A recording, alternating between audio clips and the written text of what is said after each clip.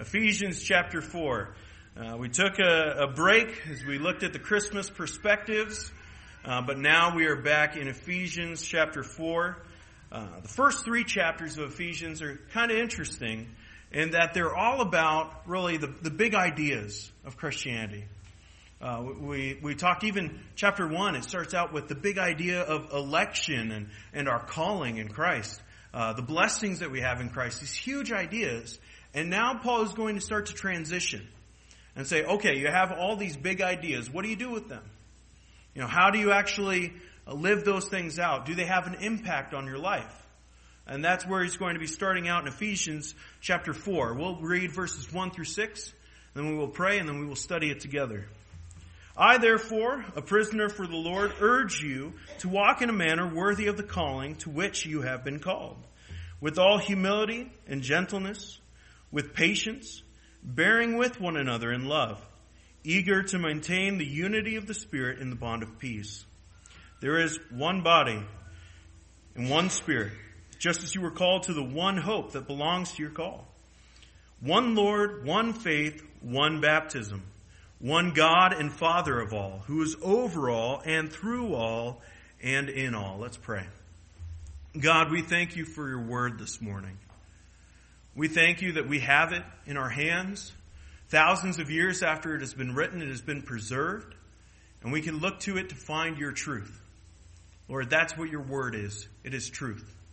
And I pray that you would help us to learn from it this morning, that you would use your Holy Spirit to move in our hearts, that we would be able to understand the meaning and that we would be able to apply it to our lives. Lord, I pray for unity in our church.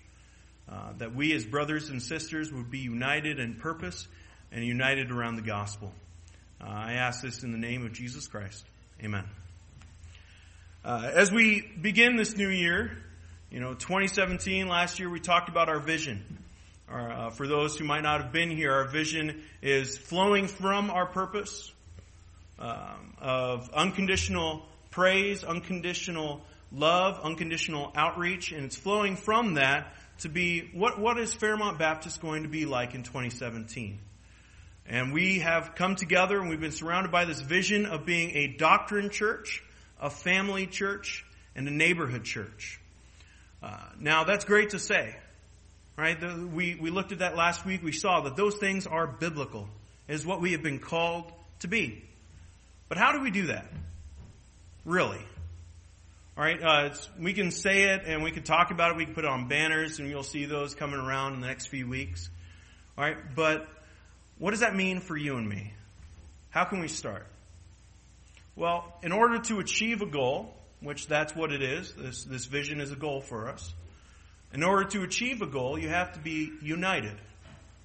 And we are all different people. We have different personalities, different backgrounds. The way that we can accomplish this goal is by being united on that goal. Herman Edwards was a football coach for Kansas City Chiefs. You might have heard of him. He was quite the character. All right, but one of the things that he used to say was, whoever plays for my team will play for the name on the side of the helmet, not the name on the back of the jersey. All right, what he was saying is, we can't be a successful team if we're focusing in on ourselves. We have to think about the team. And that's what Paul is going to be talking about here. It's about unity. It's about thinking about your brothers and sisters in the church and not just about you. That's the way that we can accomplish our goal, is to be united. So he begins in verse 1 of chapter 4. I, therefore, a prisoner for the Lord, urge you to walk in a manner worthy of the calling to which you have been called. This is very familiar for us, right? Paul is always saying this. All right, he's constantly bringing it up. But usually when he does this, it's at the beginning of a letter, right? He says, I, Paul, and maybe Timothy or whoever, a prisoner for Jesus Christ or a prisoner of Jesus Christ in a few cases. And then he goes into his letter with the rest of his opening, usually saying, I thank God for you. All right, but here he does it right in the middle of a letter. Or we're chapter 4. Right, this is pretty far in to be bringing up that almost introductory sounding kind of phrase. Why does he do this? Well, because he's going to be talking about unity, he wants to remind them that unity requires commitment. He says, I, Paul, a prisoner. There's no more commitment than that. I'm committed to Christ so much that I am his prisoner. And he's basically saying, what about you, Ephesians? And for us, we say, what about us, Fairmont? What is your level of commitment? He says, because of this, because of his commitment level, I, Paul, a prisoner, I urge you to do something. I urge you. This word is more than just asking. It's pleading with someone. It's almost begging. He's saying, I'm begging you to do this thing. It's very similar. It's actually the exact word in Acts chapter 9, where we have Tabitha, a disciple of Jesus Christ who was there, and her friend Lydia. Lydia goes to Peter and says, Tabitha's dead. This disciple, this fellow believer, and it says that she did many miraculous things. So she was very dedicated, and she had passed away. And Lydia goes to Peter and says, I urge you to come and heal her. And he does. All right. A lot of us just think of people being risen from the dead. We think of Jesus, of course, and then we think of Lazarus, but we forget Tabitha was too. All right. Tabitha was dead. Peter comes and heals her, but the way that he came was because of Lydia, just urging him, begging him, please, come. That's what Paul is doing. You can almost see him with tears in his eyes, just being, do this. I'm begging you. I'm pleading with you. I urge you to walk in a manner worthy of the calling to which you have been called. Walk in a manner worthy. We know that walk, we talk about it quite a bit. Walk means your life, right? Your lifestyle, if you will. Walk or live your life in a worthy manner. So what does that word worthy mean? I'll give you an example. I've talked about it many times that I like film. I like movies, and one of my favorites, I just, as manly as I am, I just cry every time I watch it, is Saving Private Ryan. It's based on a true story about brothers. The story, Saving Private Ryan, has 4 brothers in this rendition of it. All right, but 3 of them die on D-Day. All right, various different places they die, and there's one brother left. And the government, they get all these notices of people passing. They see a name, Ryan, that looks familiar. And then they start to go through the records. Oh man, there are 3 sons in this family have died, and there's one left. Let's save the mom, is what they thought. And this is, like I said, based on a true story. There were 3 brothers, I believe. All right, but they say, we're going to save the mom from not having any more sons, right? And so they send a group of soldiers who have just gotten off the beach of Normandy to go and find this private James Ryan. And they're going to find him and bring him back so he could be with his family, so that the mother doesn't go into extreme depression that all of her sons are dead, that there's a little bit of hope there. All right, so they do that. And they go and they fight off in this movie. It's exaggerated, of course, of what happened. All right, but they fight off all these Nazis, and they finally find Private Ryan. And this big group of soldiers has shrunk. Many have died as they've tried to search for this one particular guy to bring him home. And on the end of the scene, there's this huge battle sequence, and there's the captain of this army, or of this little military group. And he looks at Ryan, who's saying, why do I deserve this? All these men are dying for me. And he looks at him and says, earn this. Earn this. The sacrifice that all these men are having for you, Ryan. You earn this. And the end of the movie is him as an old man, James Ryan, going to that captain's grave and saying, did I live a good enough life? Was it worthy of the sacrifice that you made, that all those men made? Did, in the balance of it, what he did with his life, was it worth the cost? That's what worthy means. All right? And for us, it's even more so. That's moving, isn't it? Of all those men sacrificing so much to save that one man. God himself gave everything for us. That's the weight on the other side, right? And are we living worthy of that sacrifice? That's what Paul is saying. And he's saying, I'm begging you, I urge you, walk in a manner worthy of that calling to which you have been called. Of the calling, this is the calling found in chapter 1, verse 18. It's not just speaking of our salvation, but of us being redeemed of our sin and becoming part of the church, and someday being with Christ. It's the entirety of our salvation story. Not just the point of justification. That's when Jesus saved you from your sin. But sanctification, right now, as you pursue Christ. If you are a Christian here this morning, and you are wanting to be like Christ, which is the purpose of Christianity, then you are being sanctified. And at the end, when you will be with Jesus, that's glorification. That's the calling that he's talking about. So live your life in a manner worthy of that. Anyone convicted this morning? Right? That's hefty. But that's what we're supposed to do as Christians. We're supposed to live like Jesus because of all that he's done for us. Now, for the Ephesians, they weren't quite doing that. We see a lot of good things that they do. But there was one major area that we see that Paul's going to focus on here that apparently they weren't living up to it. They weren't living up to that weight. And so he says, walk in a manner worthy of the calling to which you have been called. And he says, with all humility. Spoilers, what he's going to be talking about, like I said earlier, is unity. Right? Of being united. And we're going to be looking at, and I hope you have your bulletins out on the back there. There are a couple fill-in spots for you. But we'll be talking about what can we do to be united? What does Paul tell us to do in order for us to be united as a church? To have those walls of division knocked down. And I will say it, in any church, including ours, there is division.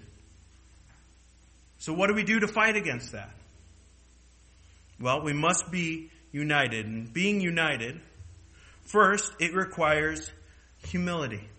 That's number one. Unity requires humility. Humility is the opposite of pride. It's putting others' needs before yours. Like I was saying with Herman Edwards, it was having every player play with the thing on their mind is the team name on the side of the helmet, not the name on the back of the jersey. All right, that's humility. And it is absolutely necessary for unity in the church because it's absolutely necessary in a loving relationship. Think about your spouse if you're married here this morning. What happens when you're not humble? What happens when you're not thinking of her needs and you're thinking about your needs? What does that look like in your relationship? Is there harmony? I doubt it.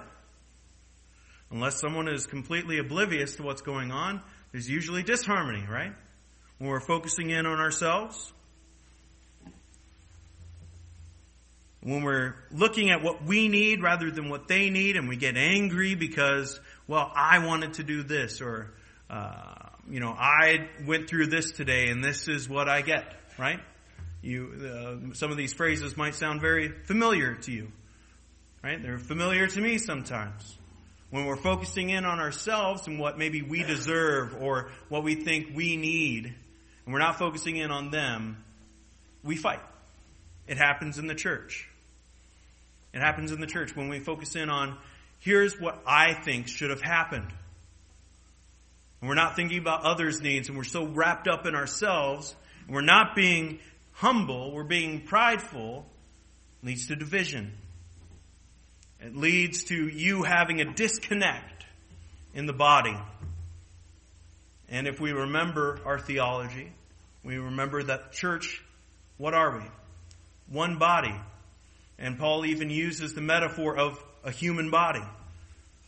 All right, so think about that, dividing yourself, saying, I'm not going to be friendly to that person, or I don't want to talk to that person this Sunday.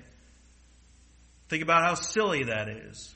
Of you saying, I'm not going to, it would be like, I'm taking off my thumb this week, and I'm not going to deal with it this week. It's ridiculous. We need to be united. We need to be humble. Because unity requires humility. Unity also requires a gentle spirit. That's what he says. Verse 2, with all humility and gentleness.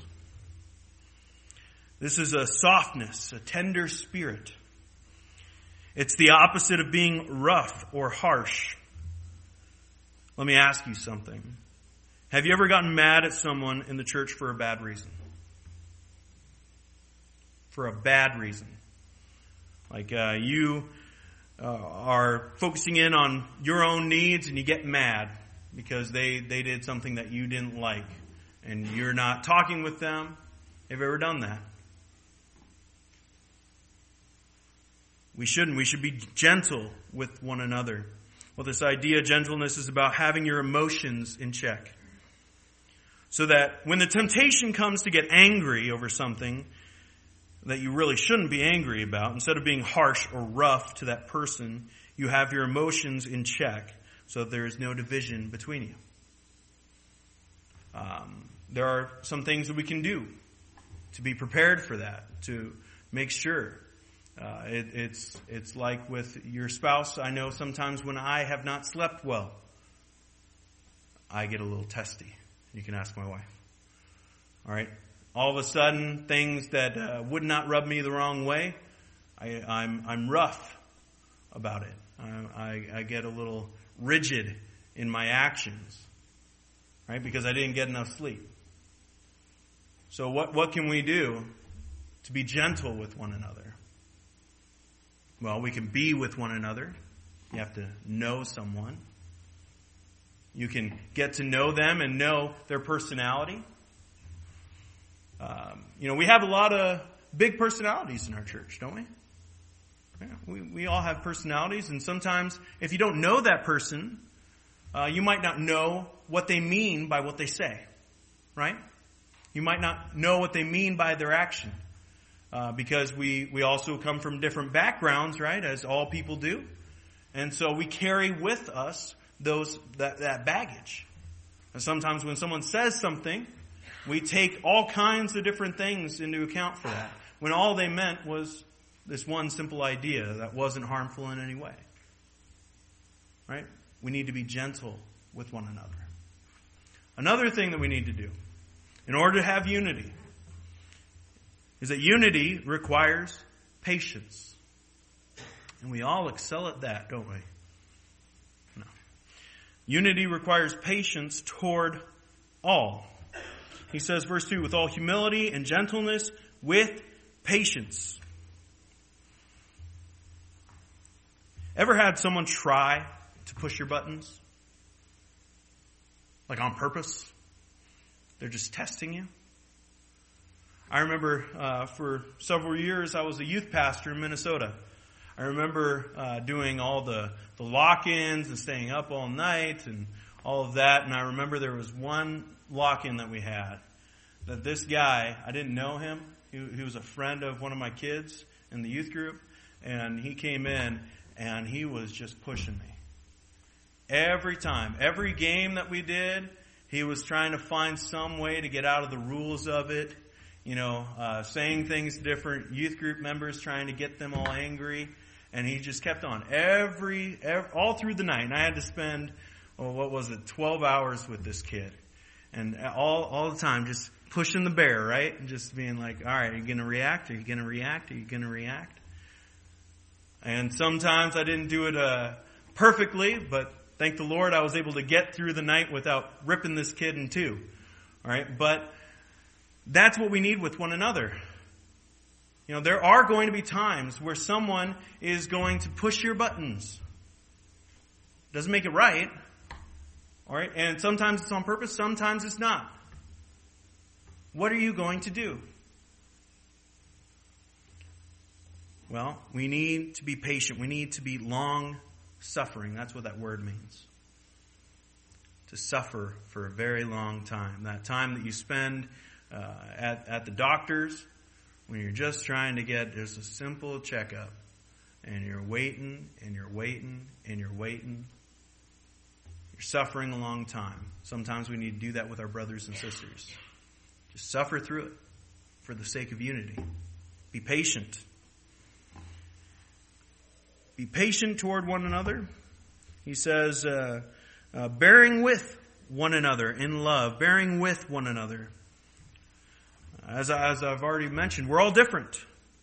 We all have different preferences about some things. We're on the same page of our core doctrines, but there are minor differences of opinions on some other things, right? That's just the way it is. I was talking with the guys on Thursday, I believe. There were 3 of us in the room, and I said, we're 3 people in a room, so we're going to have 4 or 5 different points of view, right? That's the way we are. We have all different points of view about things, and sometimes we let that get the best of us. We all have different personalities, but we have to get along. We have to. And that's what bearing with one another means. I remember when I was 13, we adopted my little brother. And for 13 years, I've talked about this a couple times, but for 13 years, I was the only son in the house with 4 older sisters. So I had my own room. I had my own way of doing things because I was very separate, right?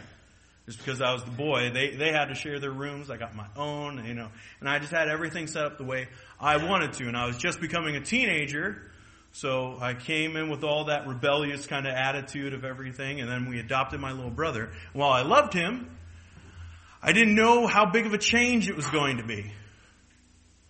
All of a sudden, I had this 6-year-old in my room who wanted things done his way and was always wanting to be in there when my friends would come over. And, it was a big change.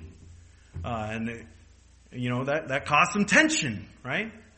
Here I am, this 13-year-old with the 6-year-old now always following me around. And for some times it was really good and easy. But other times it was pretty difficult, like when it came to cleaning our room. Mom and Dad would say, you got to go up there and clean the room, and I would divide the room. I'm 13, he's 6, and so I'm just saying, clean up your toys, and I'll clean up everything else. And that didn't go with him sometimes. He didn't want to do it, and that would cause some tension. I remember my mom telling me, you have to get along. He's your brother. That's what Paul is saying to us. You have to get along. You are brothers and sisters in Christ. This is what he's saying to the Ephesian church, and I think he's saying it to us as well. Get along.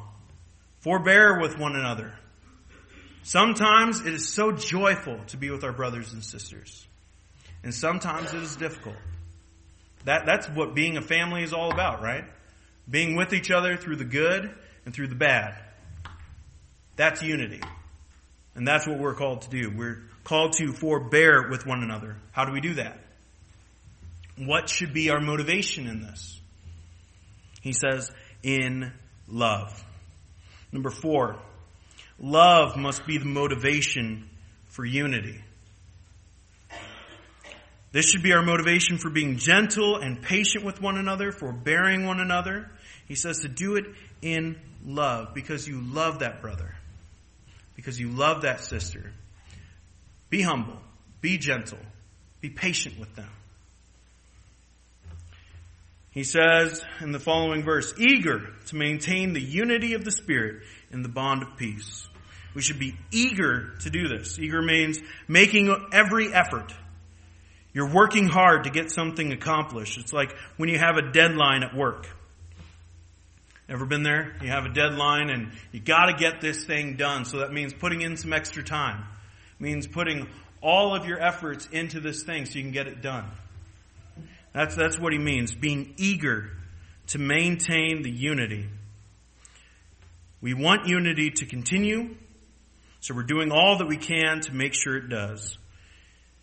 And this shows us that unity does not just happen. It doesn't. You can't just go to church and say, I think we're united. If you don't talk about it, if you don't pursue it, then it won't happen. You have to make every effort. You have to work hard. It doesn't just occur. It's not passive. It takes effort and hard work. It takes us being humble, gentle, and patient with our brothers and sisters. At the same time, we must remember who is really doing this work. Who is the one who is really doing the work of having unity in our church? He says, eager to maintain the unity of who? Of the Spirit. Of the Spirit. It's His unity. His unity is not an achievement of man, but it is the work of the Spirit.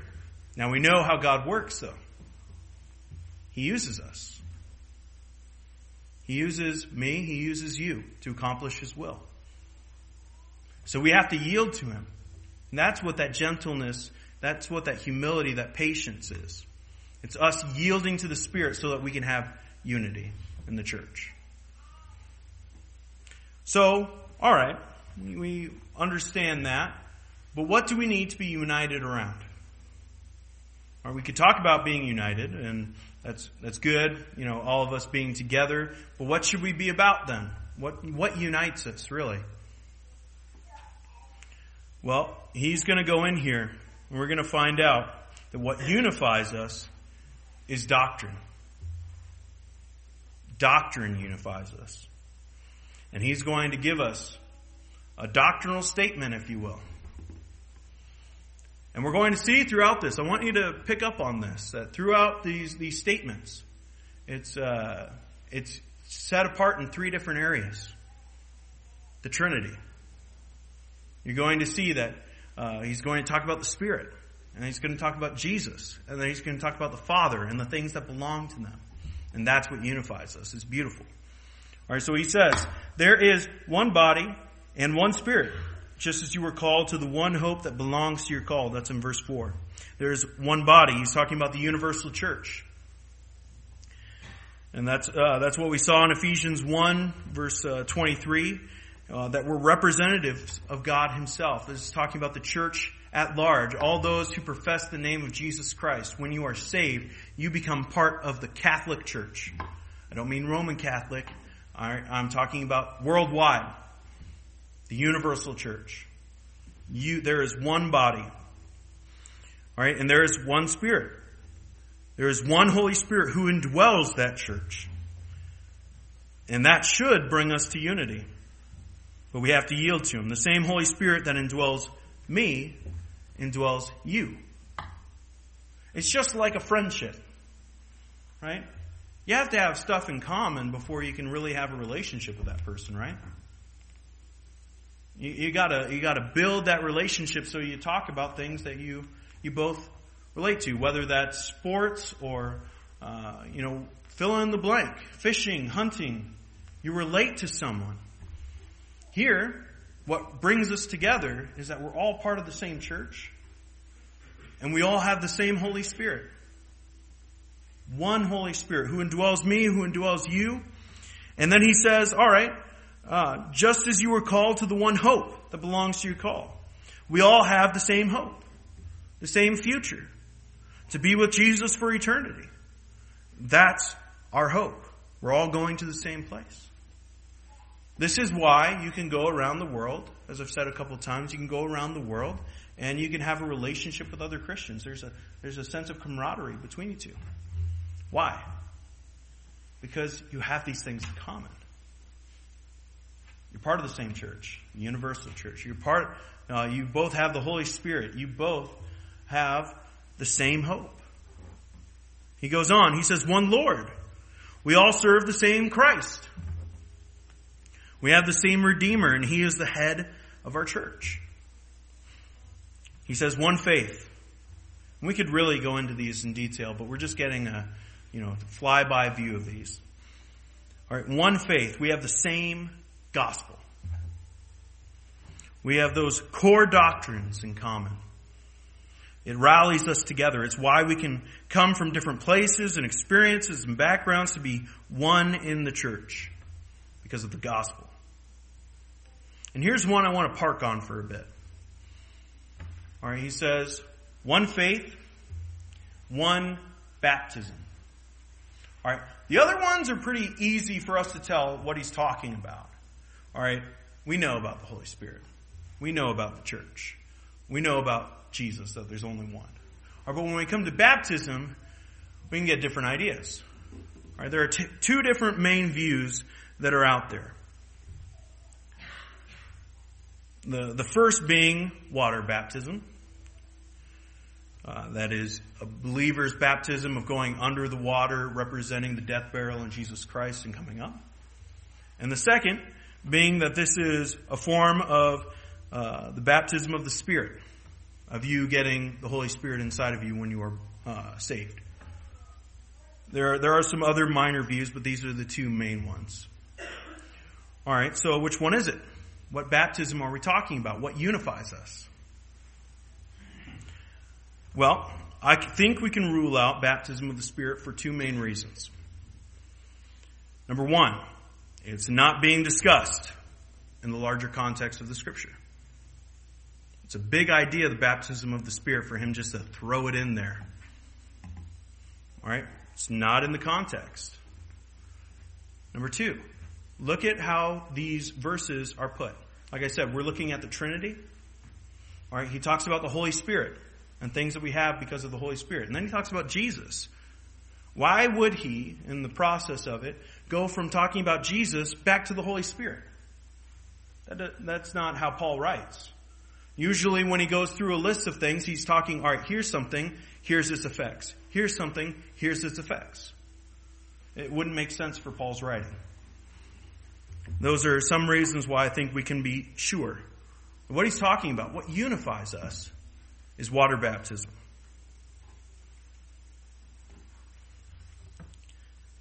So what is it? Well, the word comes from the Greek baptizo, transliteration. Right, what that means is to submerge, to go under. All right, that's why here at Fairmont Baptist we believe that we don't sprinkle. We do believe that it is believers. You have to be a believer to represent that. Now, we first see this in the New Testament with John the Baptist. All right, and what he would do is he was baptizing, and those who would go under would say, I am a follower of John the Baptist. I am identifying myself with the teachings of John the Baptist. He was preaching repentance, because there was that 400 years of silence between the Old Testament and the New Testament, and some had wandered away. Many had wandered away. And so what he was doing is saying, come back. The Messiah is coming. Repent. Follow God. And so they would be baptized, and they would say, I'm identifying with the teachings of John and moving forward in repentance. That's what baptism is. It is you identifying here with Jesus.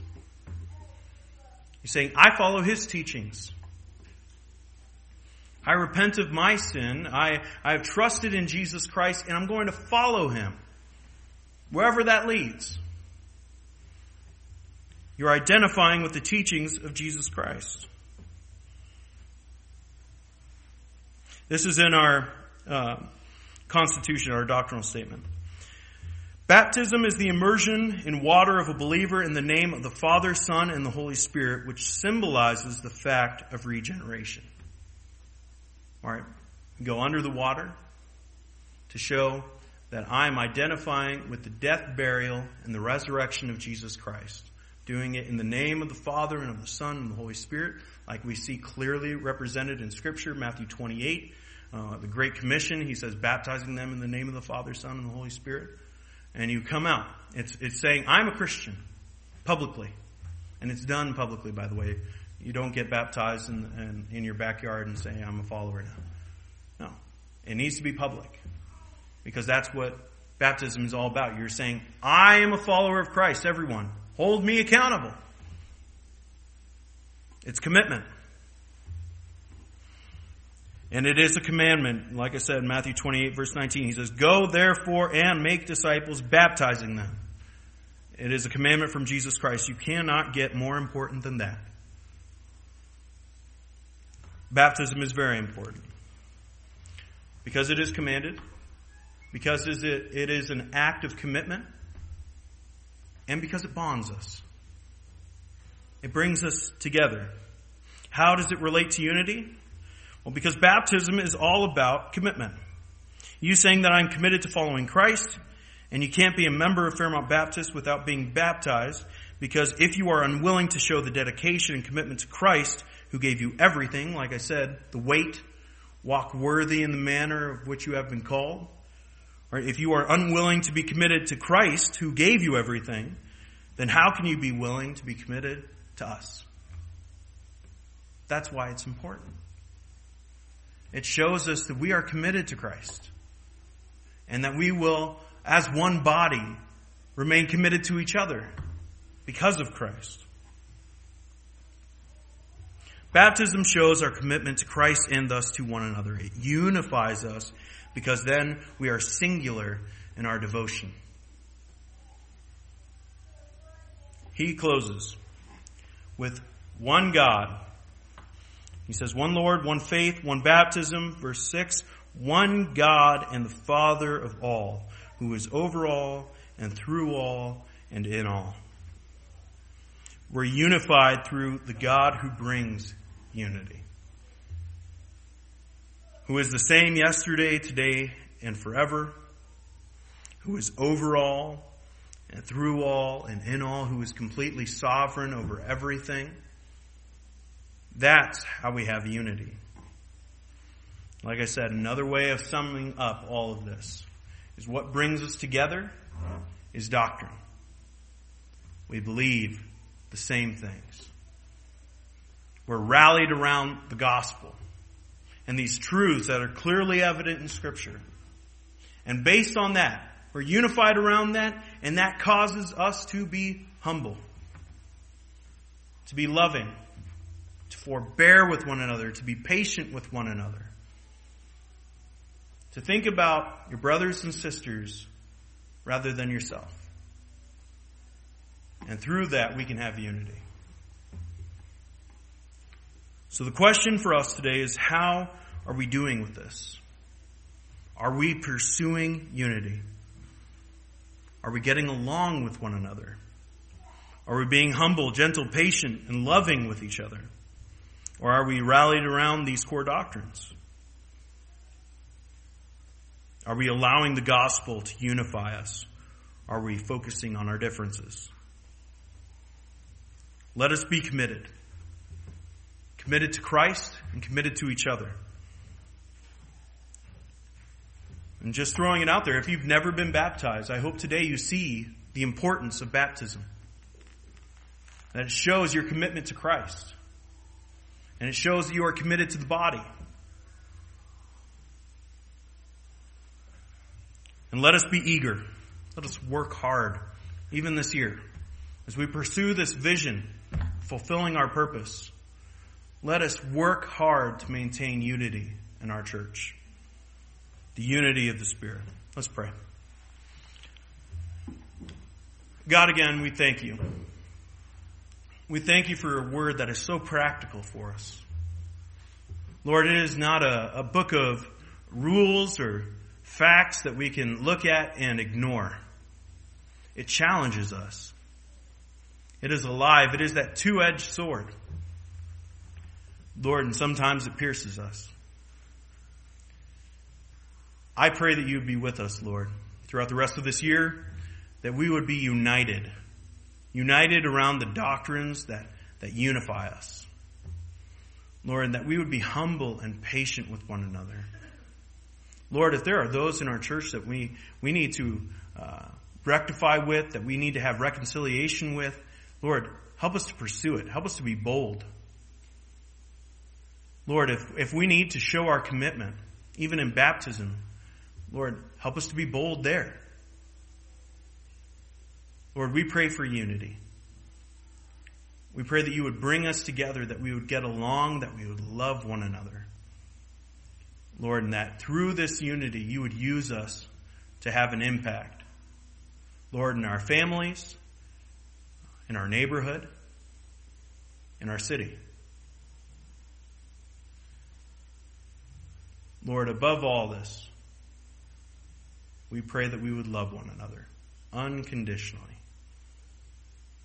And we ask this in the name of Jesus Christ. Amen.